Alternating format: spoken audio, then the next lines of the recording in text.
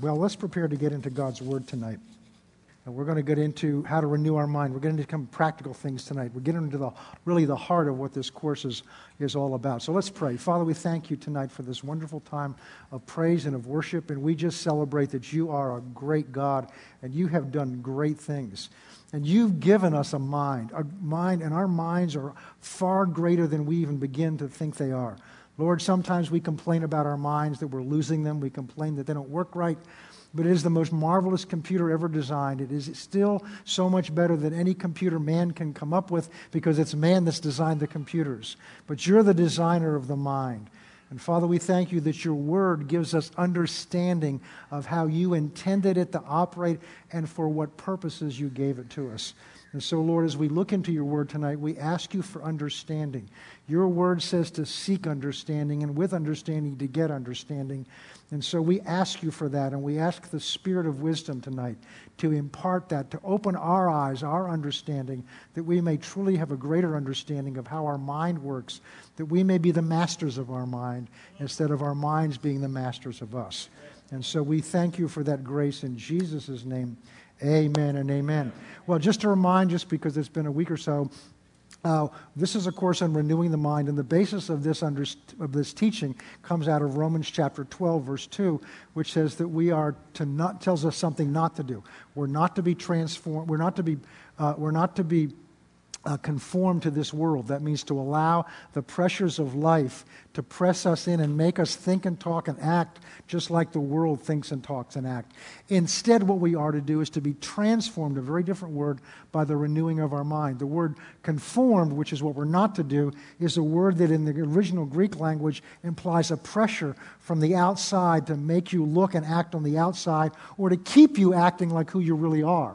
The word transformed, which is what we are to do, is a word that means to literally take what is on the inside of you and bring it to the outside so that other people can receive the benefit of it and you can receive the benefit of it. And then we went and looked at a long list, and was by no means an exhaustive list, a list of things that the Word of God says God has already done for us. When we came to Christ, if you've come to Christ, if you've received Christ, the kingdom of God has come within you.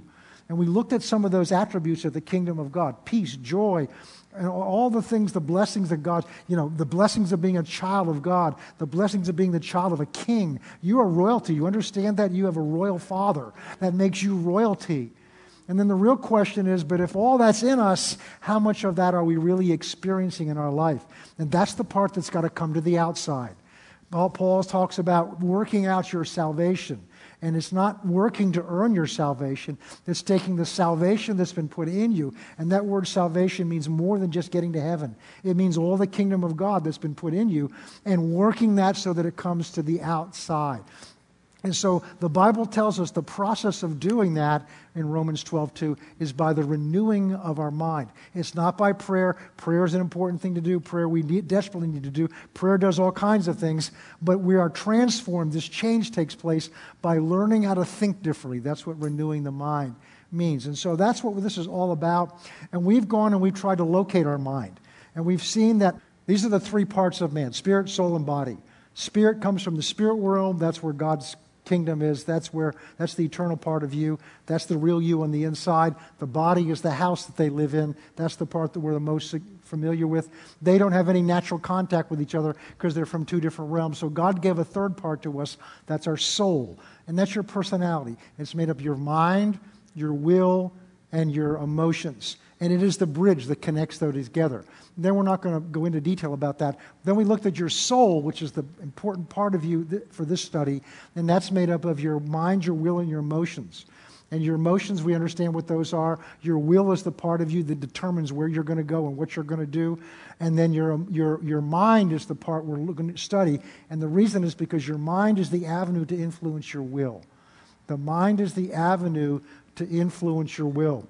And then last time we talked about, because of that, there's a battle that goes on because God wants to express himself. God wants to communicate what his kingdom is like. God wants to carry out his will in this earth, and he can only do that through bodies that are in this earth. And that is why the church is still here.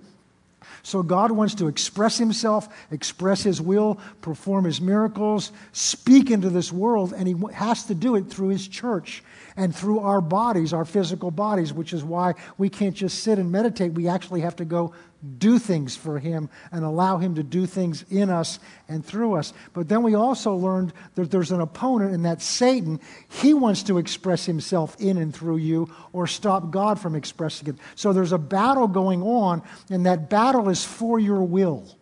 And if you've ever dieted, if you've ever determined not to do something you shouldn't do, you understand that there's a battle that goes on, and your flesh keeps telling you to do it, and your spirit's telling you not to do it. Romans 7 is Paul's description of that battle that he went through.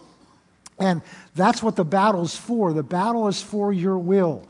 Because the devil exercised influence through his mind and his flesh to make him decide to do what he wasn't supposed to do.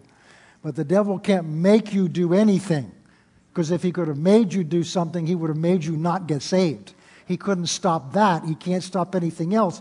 But what he can do, and he's very good at this, is he can influence you to exercise your will to do his will. And that's why in Ephesians 6, Paul tells us about spiritual warfare. He says, look, the trouble you're having that the devil's giving you is not people, it's him using people. We don't wrestle against flesh and blood. Your problem is not your husband, your problem is not your spouse, your problem isn't even you. Spirits are using people, your problem isn't your boss. Spirits use people because they have to express themselves through people to get at you, to influence you. So it's not your mother-in-law or your father-in-law. It's spirits that are using them unwittingly in many cases. And often it's the people closest to us, and it's Christians that he's able to use the most to try to hinder us. So the battle is for the will, but the battlefield where it's fought is in your mind. And what we're going to begin to look at tonight is we're going to look at how the mind works. And this is not a scientific study. We learned last time why this is so important. Because your mind is the gateway to what goes into your spirit and the gateway of what comes out. This is why the battle is for your mind. We saw last time that 2 Corinthians 4:4 tells us that the means by which Satan stops unbelievers from believing, from blinding them, is he blinded the eyes of their understanding. So he blinds their minds so they can't understand. This is why the world tries to understand spiritual things, and it can't understand them because they're spiritually discerned. They're not mentally discerned. And so Satan tries to confuse the mind. We looked at Matthew 13, the parable of the sower, where the first seed, which is the word of God, was sown on the road, so on a paved road, so that it could never take root. And it says what that represents is when Satan comes and steals understanding, so that the word never takes root. We also looked at the fact that if you hear something and your mind doesn't have a concept of what it is, then it's not going to get down inside of you because your mind doesn't receive it. If you hear some teaching that your mind disagrees with, it's going to balk at it. So if I start teaching you some heresy that you've been taught that isn't the truth, your mind will just balk at it if it's well trained. And that's a good thing. Your mind should be discerning about what you're listening to and what you're letting down inside. On the same token, your mind controls what comes up out of you. We've all had the experience, I'm sure, at least I know I'm not the only one, because some of you raised your hands last time, where the Spirit of God tells you to do something. That's your spirit speaking to you, and now your mind starts reasoning about it. Well, maybe I'll do it later. Maybe that wasn't God. Maybe. Anytime, I'll give you a clue. This isn't being led by the Spirit. Of course, I'm being led by the Spirit. But here's a clue. Certain key words tell you where it's coming from. When the word maybe goes through your mind, that's never God. Because maybe means I'm not sure. And God's always sure. God doesn't guess at things. Just like God doesn't have opinions. An opinion is an educated guess. And when you know everything, you don't have an opinion. You know it. So God never says, well, maybe. God says, do this or don't do this, or God tells you something, but he doesn't say maybe. So maybe always means you're in your mind. Maybe means you're reasoning about this, you're trying to understand it, figure it out. And now we learned that it's okay to figure out how to carry it out. That's what your mind was given to you, but it was never given to you to figure out whether to obey God. That's what they did in the Garden of Eden when they raised their mind above the spirit and they started reasoning about the commandment of God, do not touch, do not eat of that fruit. So that's what we've covered before.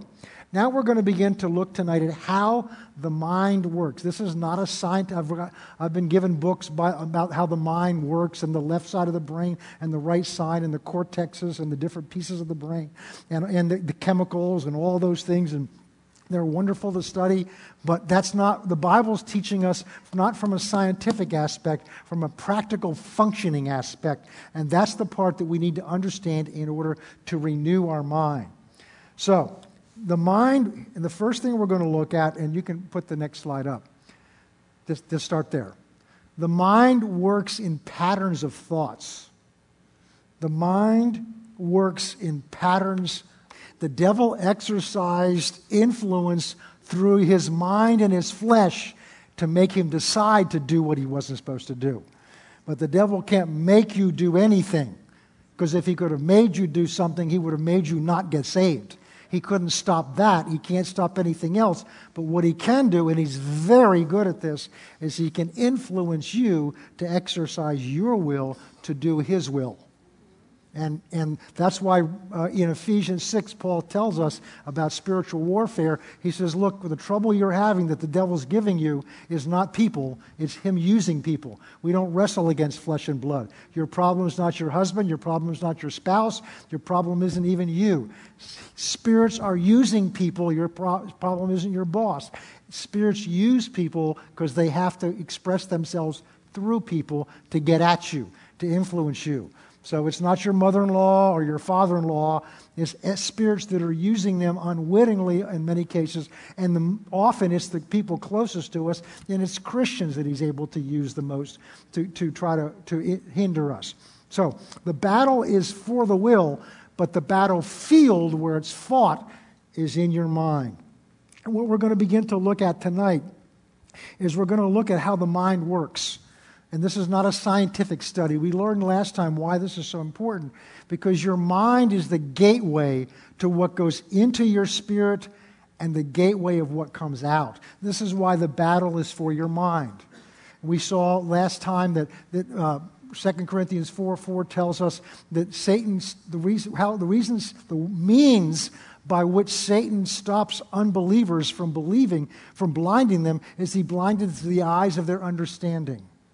So he blinds their minds so they can't understand. This is why the world tries to understand spiritual things, and it can't understand them because they're spiritually discerned. They're not mentally discerned.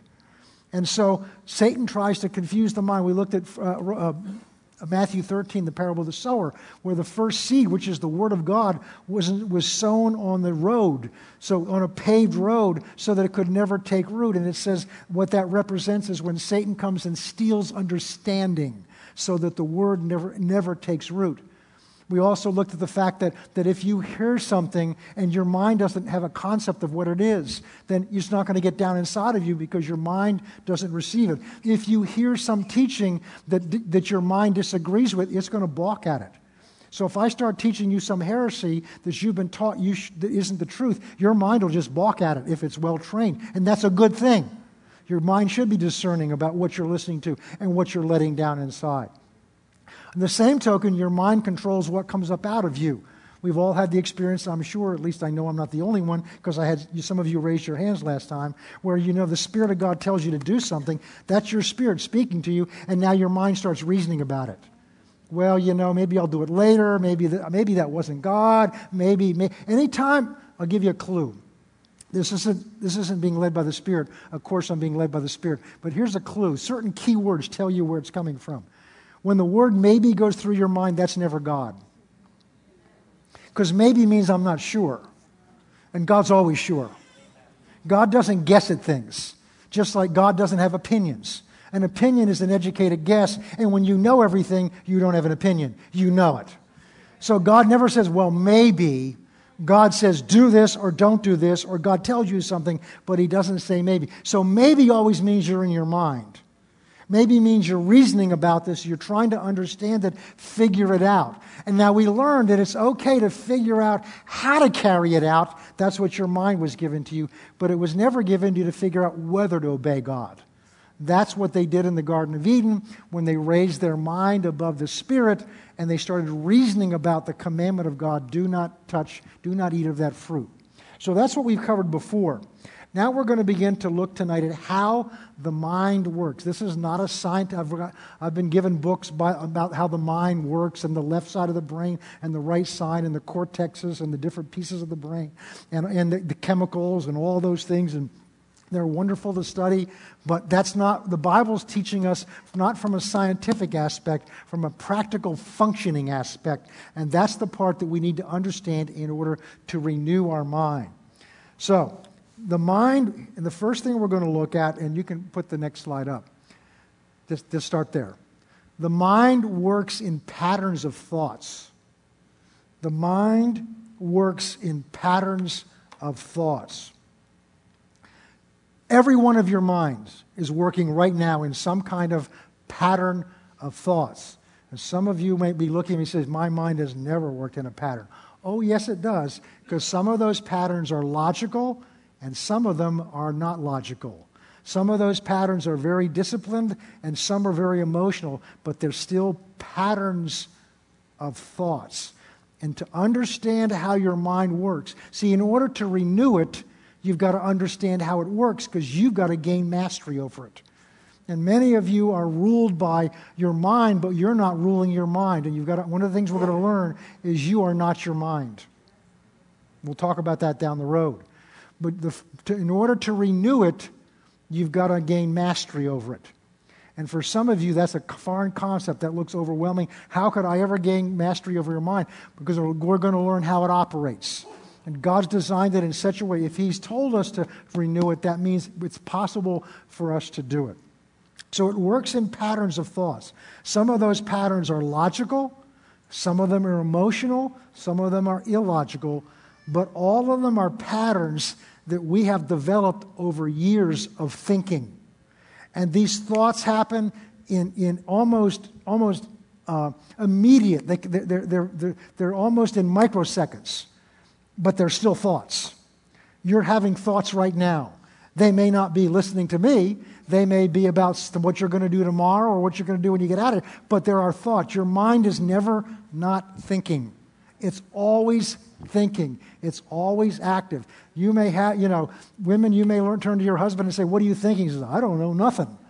He's thinking something. He just may not know what it is. But his mind is never blank.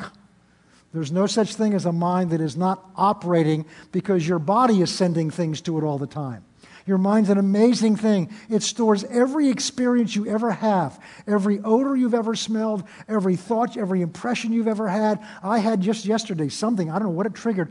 I had something come back to me, a scene, and I couldn't remember whether it was a dream or it actually happened, but it was very clear to me. I've smelled something. I remember a couple of years ago, I smelled some perfume somewhere. It may have been in a store, and all of a sudden I was back sitting in my grandmother's arms 60 years ago, and she's been gone 40 years. Why? She wore that perfume, and it wasn't like my mind thought back and said, you know what, this is your grandmother's perfume. It triggered an association, a pattern, a connection in my mind, and immediately some of those emotions began to come back to me. Why? Because they're all packaged together in a pattern, and I'm sure many of you have experienced someone, and they're all in there.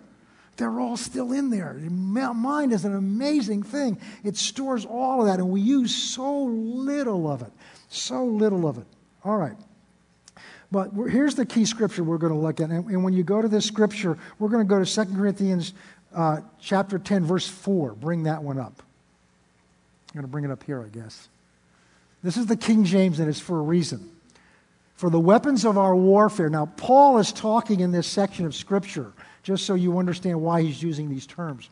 Paul is talking about a spiritual warfare against ideologies that were trying to get into the church. Because the church at Corinth was a Greek church. And the Greeks, their major thing was philosophy. Their favorite activity was debating theological ideas, philosophical ideas. They loved debating truth. And they didn't care what was the truth. They just loved debating them and arguing them. This is what Paul fell into when he started arguing in Athens on the Areopagus. And so Paul is talking about attitudes that they've had and struggles that they're dealing with and people that were coming against the church and against the teachings of Christ and of Paul with their own ideologies, because the Word of God and the principles, the doctrine of the gospel ran right smack up against the philosophies of the world. And there was a battle going on just like there is today. There's a battle going on, if you don't realize it, between the gospel and the philosophies of this world and the understanding and reasoning of this world. So Paul's talking about them, but he's also addressing it directly to them. So this is what these contexts of what he's talking about, but it's instructional to us because of several key words that he uses. And this is why I use the King James. For the weapons of our warfare are not carnal. That means of the flesh. Paul's, the New Living Translation says they're not worldly. But flesh, I think, means more than that. Flesh means my own efforts. Do you ever know somebody just looks at you the wrong way or says something the wrong way and you're like, ah, that's flesh. You want to handle it your way. Pastor Sam used to have this expression, I want to kill them and tell God they died. I'll take care of the problem, God, and I'll repent later. And it's because that's always our flesh. And Paul's saying, but and this is a lesson the church needs to learn. Because I think that so often the church, and I'm not speaking necessarily about this church, but the church in general, so often the church in general in this age has fought spiritual battles with carnal weapons. We've used the weapons of the world. We've gotten angry at people. We protested against people, and there's nothing wrong with speaking your mind. But the only thing that's God's design, God's promise to back up are not carnal or worldly methods, but it's spiritual methods and spiritual weapons. And so Paul says the weapons of our warfare are not carnal, they're not of the flesh, but they're mighty through God. So the weapons that God has given to us, and we're going to study some of these at the end of our study, not tonight, but we're going to go over to the spiritual weapons that God's given to us to renew your mind. Because what we're going to discover is there are strongholds in your mind that need to be cast down. They're mighty through God for the pulling down of strongholds. Go to the next verse. Casting down imaginations and every high thing that exalts itself against the knowledge of God, bringing into captivity every thought to the obedience of Christ. There's three words that are used in here, and this is why I use the King James. There's three words that are used in here that are the basis of how your mind works. And the first one, you can hit this first thing, is thoughts. And this is in reverse order because the last thing he talks about, thoughts. Thoughts are the basic unit with which your mind works. I've read a number of books on renewing the mind, and this tends to be the one that they skip. They jump to the next two, but they don't deal with this one. But everything else that we're going to talk about is based on this thing. Everything your mind does is based on thoughts. And that becomes an important foundation to understand, because in order to renew your mind, it's got to start by changing your thoughts. So thoughts are the basic piece of information, the basic unit that your mind works with. The next one. Imaginations. Casting down imaginations and every high thing that exalts itself against the knowledge of God, and bring into captivity every thought to the obedience of Christ. So what Paul's talking about here is not just your thoughts, but casting down imaginations. And the way you cast down imaginations is by taking every thought captive to the obedience of Christ. But go back to verse 4. For the weapons of our warfare are not carnal, but they're mighty through God. So the very purpose of this is pulling down strongholds. So hit the third thing over here. Strongholds. So the three things we're going to talk about that these two verses talk about are thoughts, imaginations, and strongholds. And we're going to talk about them in that order because it's important. Because what this is all about, renewing your mind, is all about tearing down strongholds. But before you can tear down strongholds, you got to undermine, you got to take apart what they're made up of. Because strongholds are made up of imaginations, and imaginations are made up of thoughts. So in order to tear down strongholds, the way we do it is by tearing down, changing the thoughts. But I want to start by going through what these basic things are. So thoughts. Now the reason all right, go to verse 14, the next verse 5.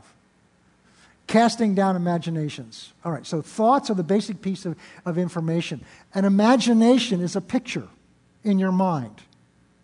And we'll talk more about this in detail, but a dream, a picture in your mind.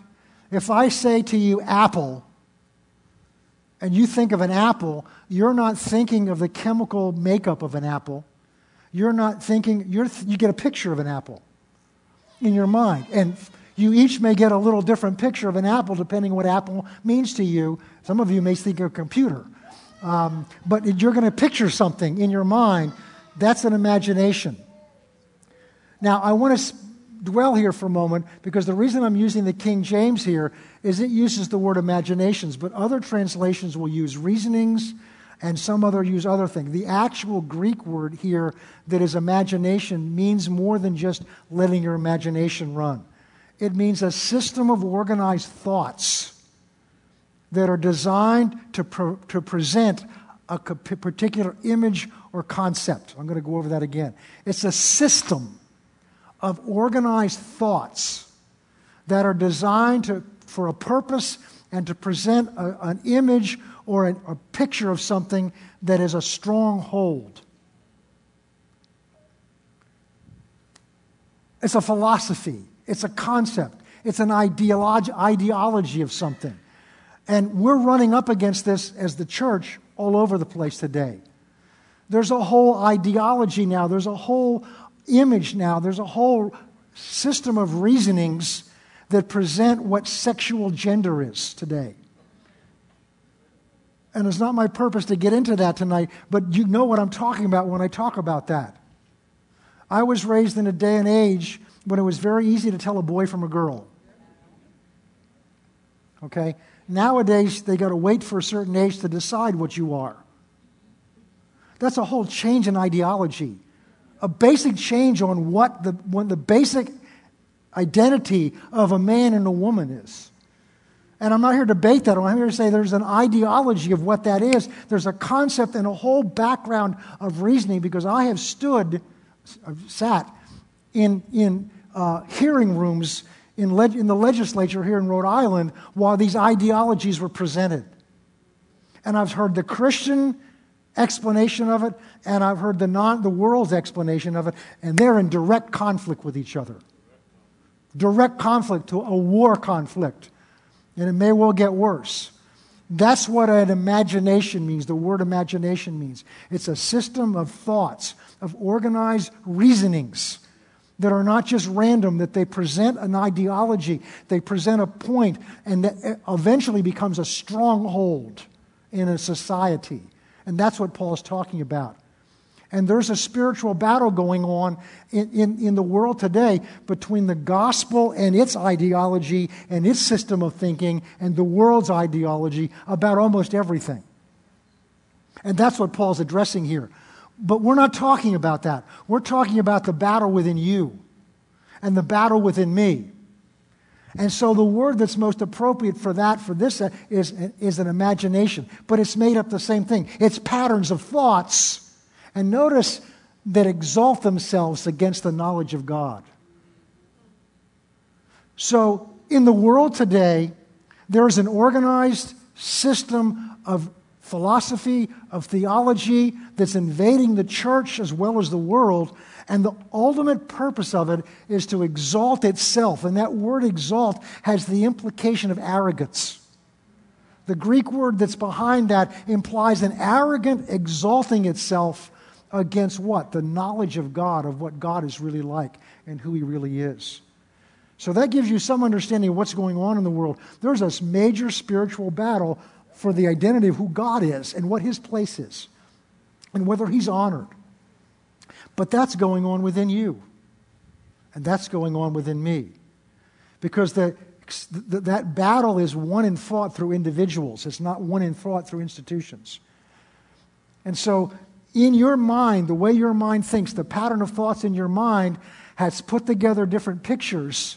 And in some cases, they're inhibiting or they're restricting your knowledge of what God's really like. Religion is a good example of that. Many of you were raised in religion, we all were raised, well, not all, but most of us were raised in some kind of religious tradition. And Jesus said, the traditions of man make the word of God of no effect. The traditions of man, the reasonings of man, the imaginations, the thought process of man, the image of who they've made God into be by our own thinking restricts the power of the Word of God in the world today and in the church and in our lives. So imaginations are pictures, and strongholds are when those pictures become so strongly in us that they're ingrained in us to the point that we don't even have to have a conscious thought.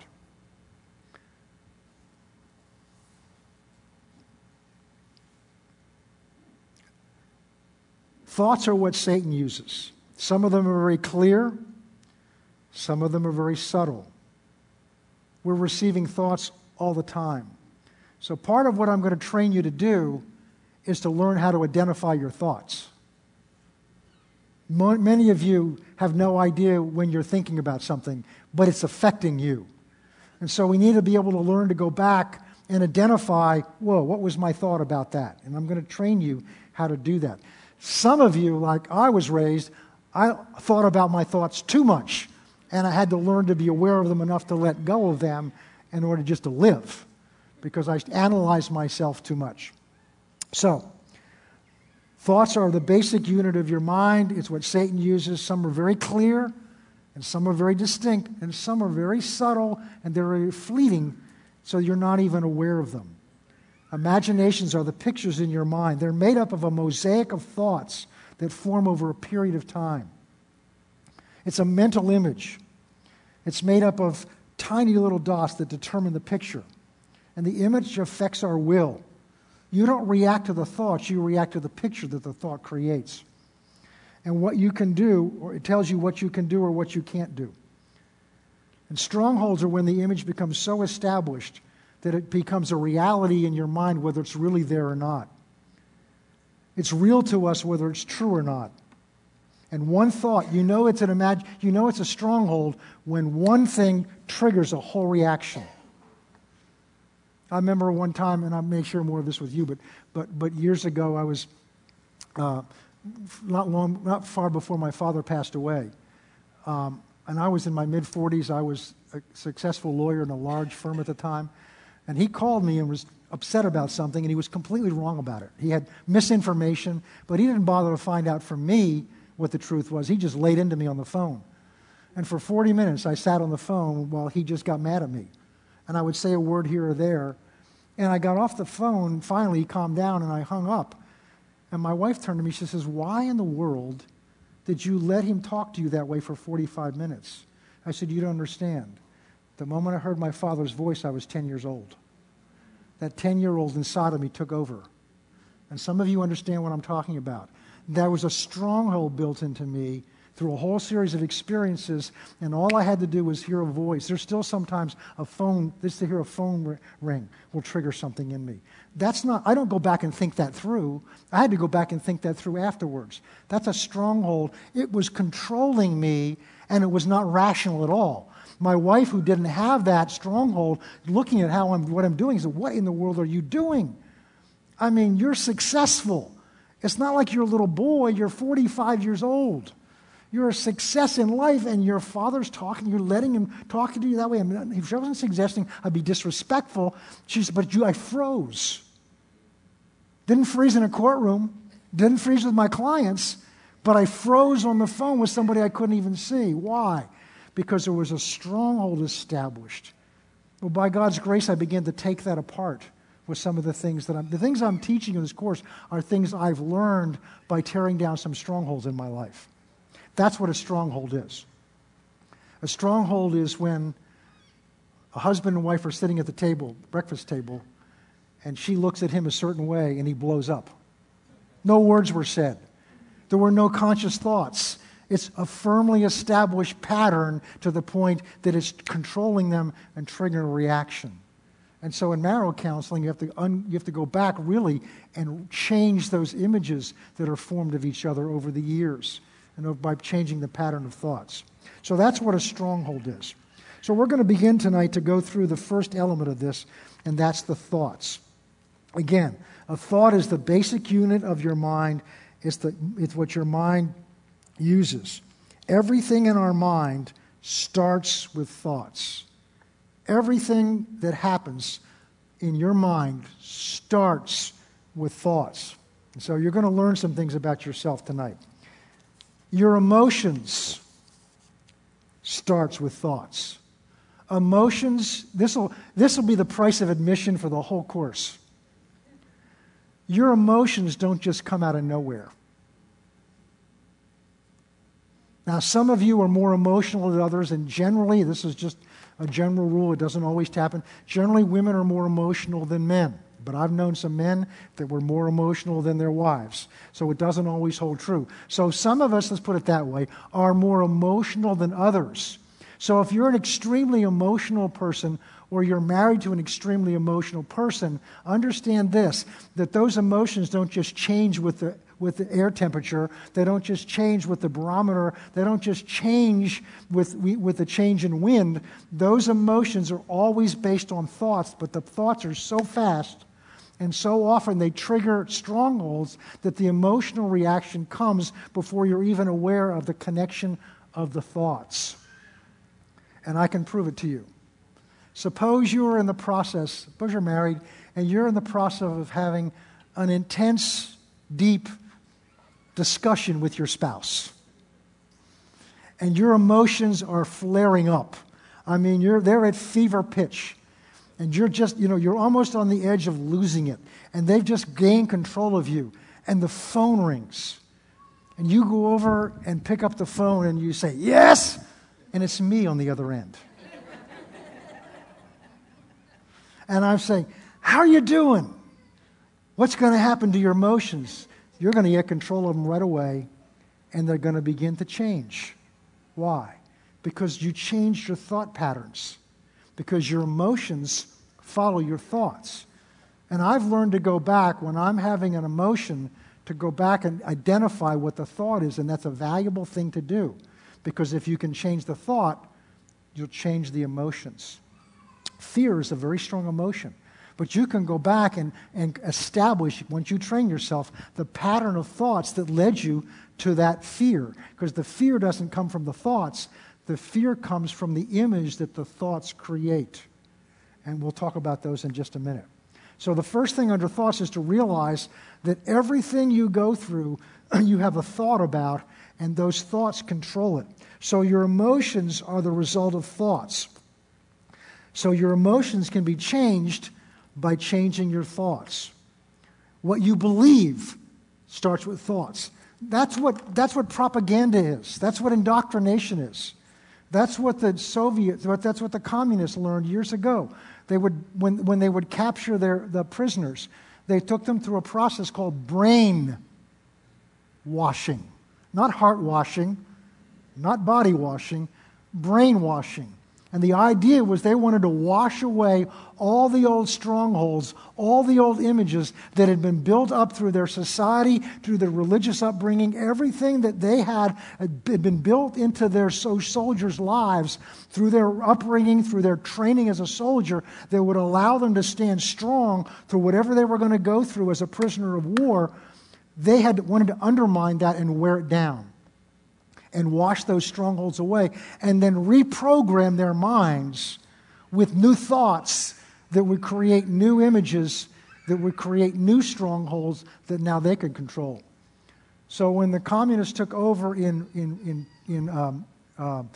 Russia, they took people over a certain age and they just let them go. They didn't worry about them. They weren't going to change them. And they started with the younger generations. And they took them away from their parents and their grandparents, and they put them in schools so they didn't want to have any kind of old influence reinforcing those old thought patterns and those old images, because they wanted to be able to start fresh with them. And they started fresh with them of who the government was, who they were, what their place was, whether they had any separate dignity. They went to the very foundational issues of life and how they see themselves and how they see the government and how they see people around them, and they began to reprogram how they thought so they could raise a generation. My wife, when she was was when she's an RN. She worked with geriatric patients, and one of the ladies that she worked with had come over to this country, I think 10 years earlier, from communist Russia. And she would take me, because we were trying to witness to her, and I would go over with my wife, and she loved my wife, and we would go over there and have tea with her and talk to her and try to talk to her about the Lord. And she said, well, I watched your program on TV because I'm trying to learn English. Wonderful woman. She was an engineer, wasn't she, in Russia? Brilliant woman. And I'm trying to talk to her about the Lord, and she finally looked at me. She says, you have to understand, I was raised all my life indoctrinated with the idea there is no God. It's very hard for me to change that. And I began to understand that there was a stronghold in her mind that God did not exist. So everything I would tell her, she would reinterpret in terms of, well, that's your emotions, that's your experience, but that doesn't relate to me, because her mind was operating with everything I was saying, was filtering it through this basic understanding that there is no God. And so that's a hard thing to get through. So that's what thoughts are. Okay.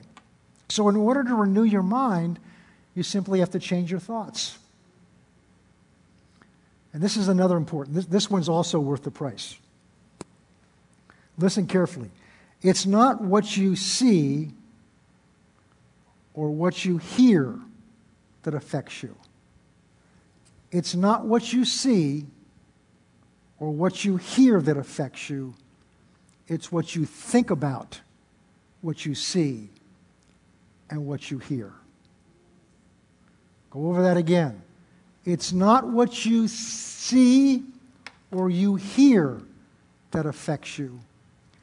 It's what you think about, what you see, and what you hear that affects you. I began to understand that when one of our youngest boy, when he's a little boy just trying to learn to walk, and he was toddling along, and he lost his balance, and he fell down, and he hit his head on something. And I was very observant then. And I noticed him when he hit his head, it wasn't serious, it wasn't cut, he bumped his head on the floor, and the very first thing he did, he was still very small, is instead of crying and grabbing his head, he looked up to me. He didn't know how to react to that. He was looking to me to interpret what that meant, because he didn't have experience. He never bumped his head like that before. And I tried something. Instead of going, oh my goodness, what happened to you? Oh, you poor little thing. I've just taught him what that means. But instead, I just kind of swooped him up and just went right on as if nothing happened. And he never cried. Obviously, if he was seriously hurt, that's different. But he was trying to figure out from me how to interpret what he just experienced.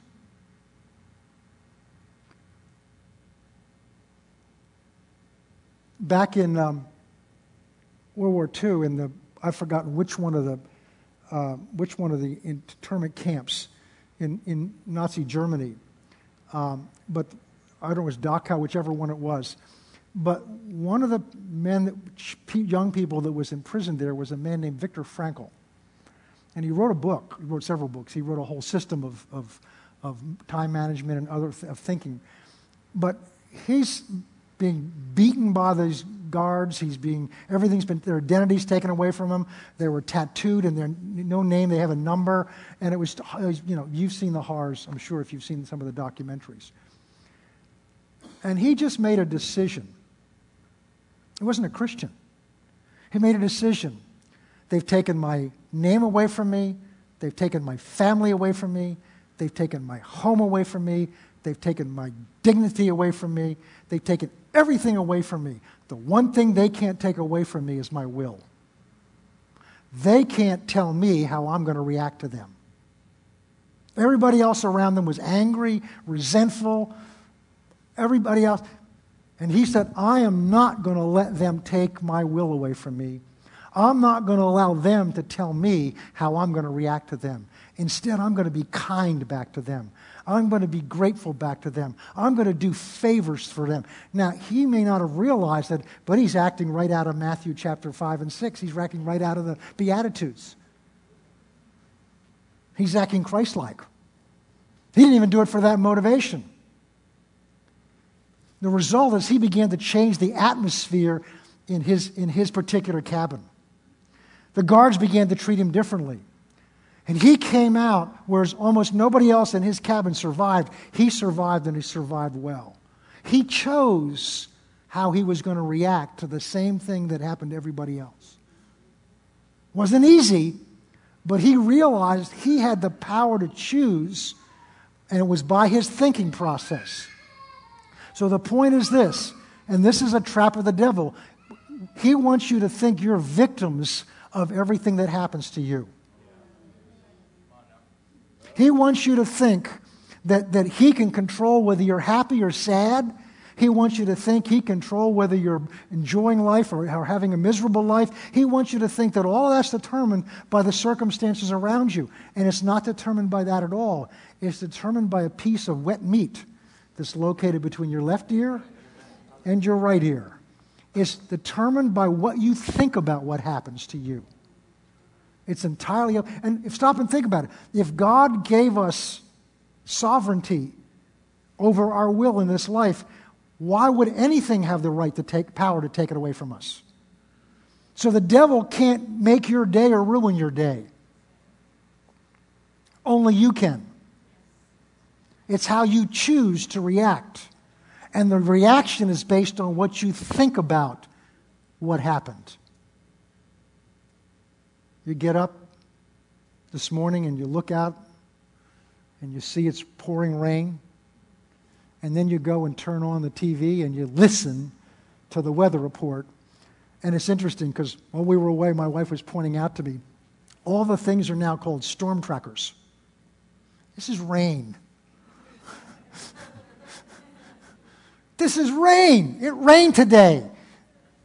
And they call them storm trackers. And what was it? You remember what the other thing was? Something like that. It's all in this dramatic, they're taking it to another level. The word storm has a very different connotation to it than rain.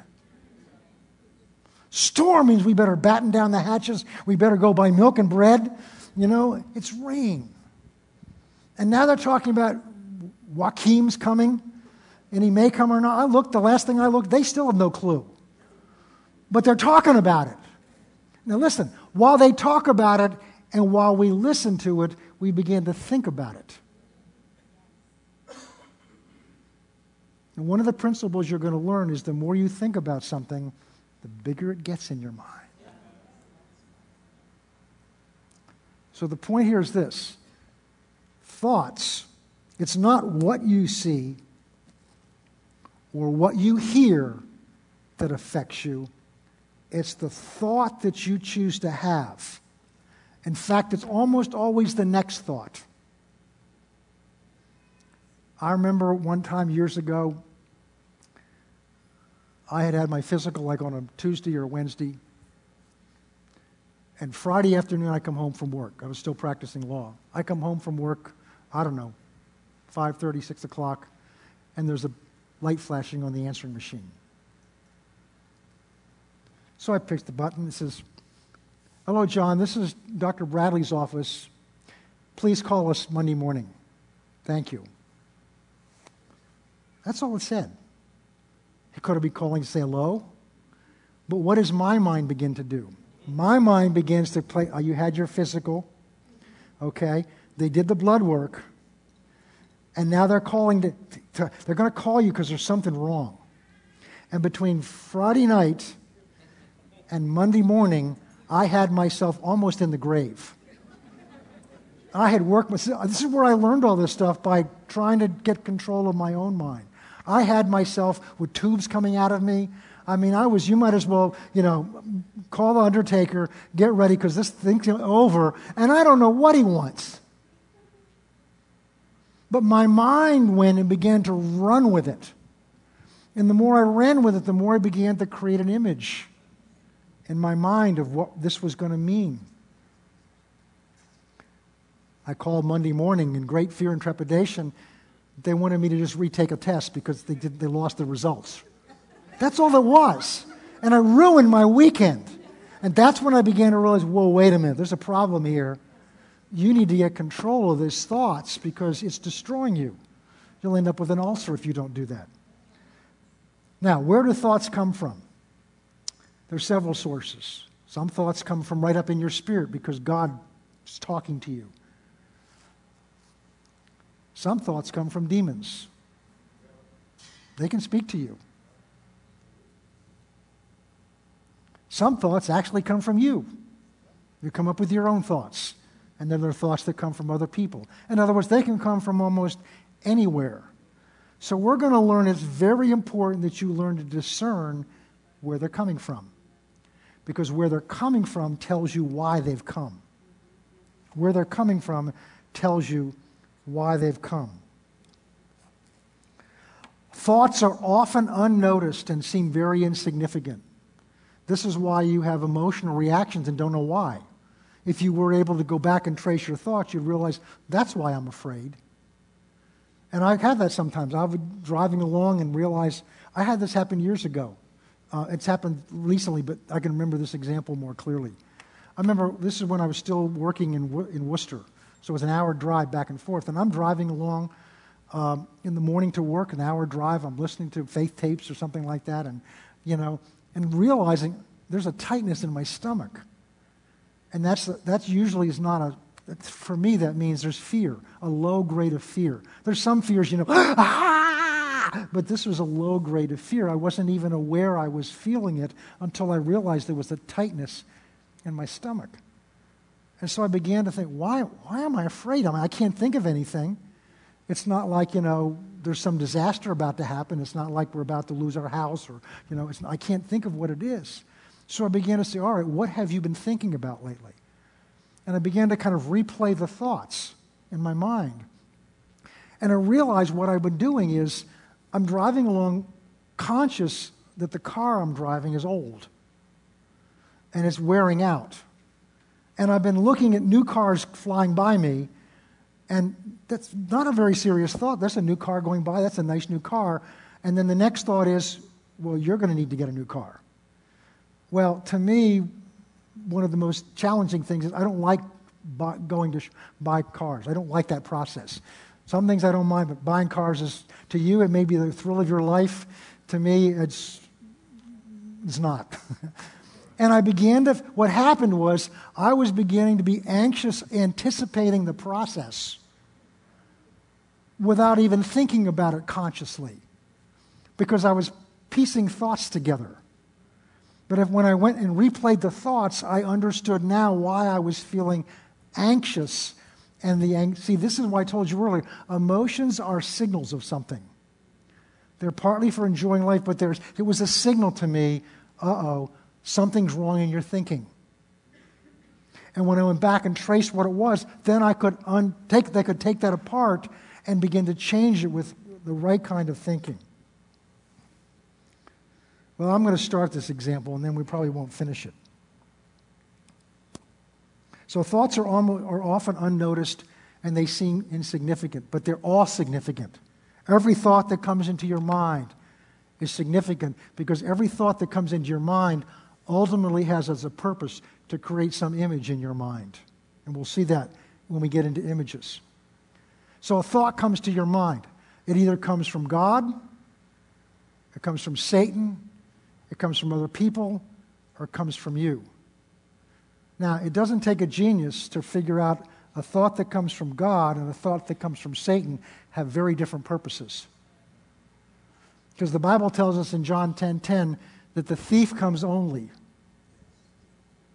The thief comes only to steal, kill, and destroy. But I have come, God, that you might have life and life more abundantly. Listen carefully, Satan's primary way of coming to steal, kill, and destroy is through thoughts.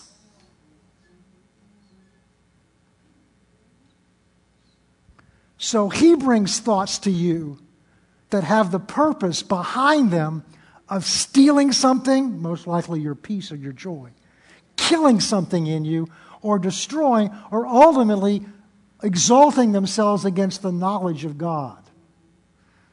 God wants to bring thoughts to you that are designed to bring you life and life more abundantly.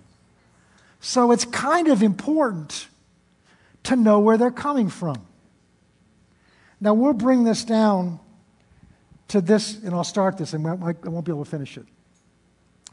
But you've all had the experience, I'm sure, and we're getting into the holiday season, where your doorbell rings, and you go to your door, and you open it up, and there's a lady or a man standing there in a brown uniform with a brown hat on and a package in their hand and 3 initials on their head, right? UPS. And they ring the door.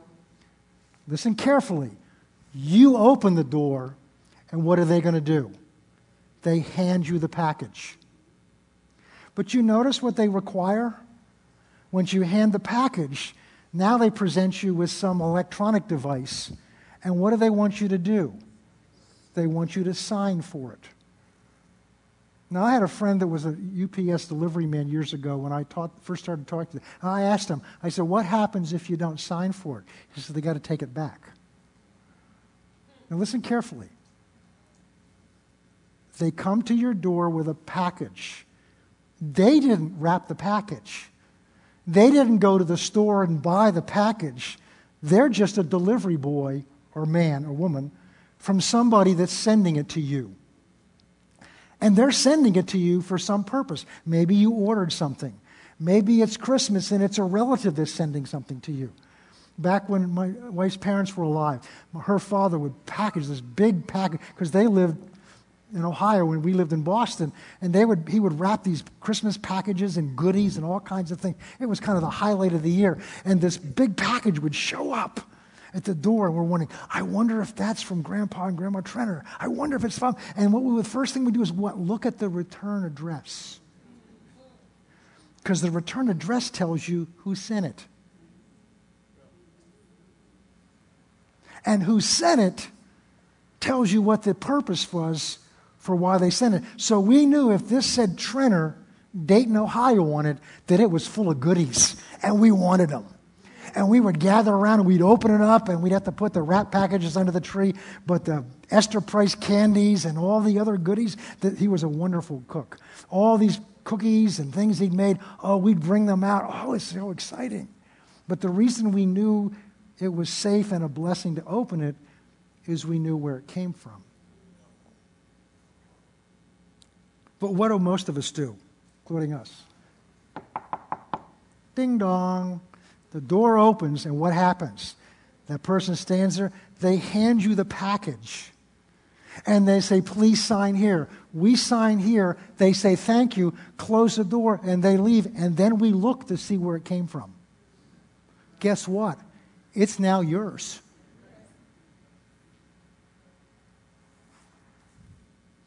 Years ago, after I'd gone to college, one of my brothers was doing experiments. And he had to order from a catalog frogs to do something with. And he ordered them. And they were from somewhere in Louisiana. And they shipped this frog, 4th class mail. When it arrived, what he didn't realize is because the frogs are not likely to survive, they didn't ship 1. They shipped 4. And they were Louisiana bullfrogs, wrapped in this package for I don't know how many days. And the delivery guy, I wasn't there, I've heard the story, delivered them. They brought them in the house, and my brother opened the package, and now you've got 4 bullfrogs that have a moment's opportunity for freedom. And you know what they're going to do. They were all over the place. And trying to get those bullfrogs back in some kind of container was a long process. Here's where that applies to us. A thought comes to your mind. Ding dong. It's come from somewhere. Ding dong. It's your door. You have the right, in fact, you have the responsibility for deciding what comes in your house and what doesn't come in your house. You have the same right, power, and responsibility to decide what comes in your mind and what doesn't come in your mind. And when a thought comes to you, ding dong, the doorbell's rung. That door opens when you entertain the thought. Now you have a responsibility before you sign for that thought to look at the return address. Because the return address tells you where it came from and tells you what its purpose is. And if that return address says HELL on it, you don't want to sign for it. So here's what we got to learn. Before I just take thoughts in, I got to decide where they've come from and what their purpose is, because I can say no to that a whole lot easier at the door by not signing it. It's still his responsibility to take it back than when I've taken it in, signed the package, open it up, and the bullfrogs are all over the place, or the thoughts are now loose in your mind. And you got to try to gather them back in and get control of them again. We're going to have to end here. We'll pick up here next time because the hour's late. But I wanted to at least start that. Let's pray. Father, we thank you tonight for giving us understanding of how you've designed our minds to work so that we can gain the ascendancy and control over our thoughts, over our imaginations, and ultimately to tear down the strongholds. Father, help us in this week that's ahead to become more conscious of our thoughts and recognize that we can discern and control what thoughts we're going to entertain and what thoughts we're going to say no to. And we thank you for that ability in Jesus' name. Amen.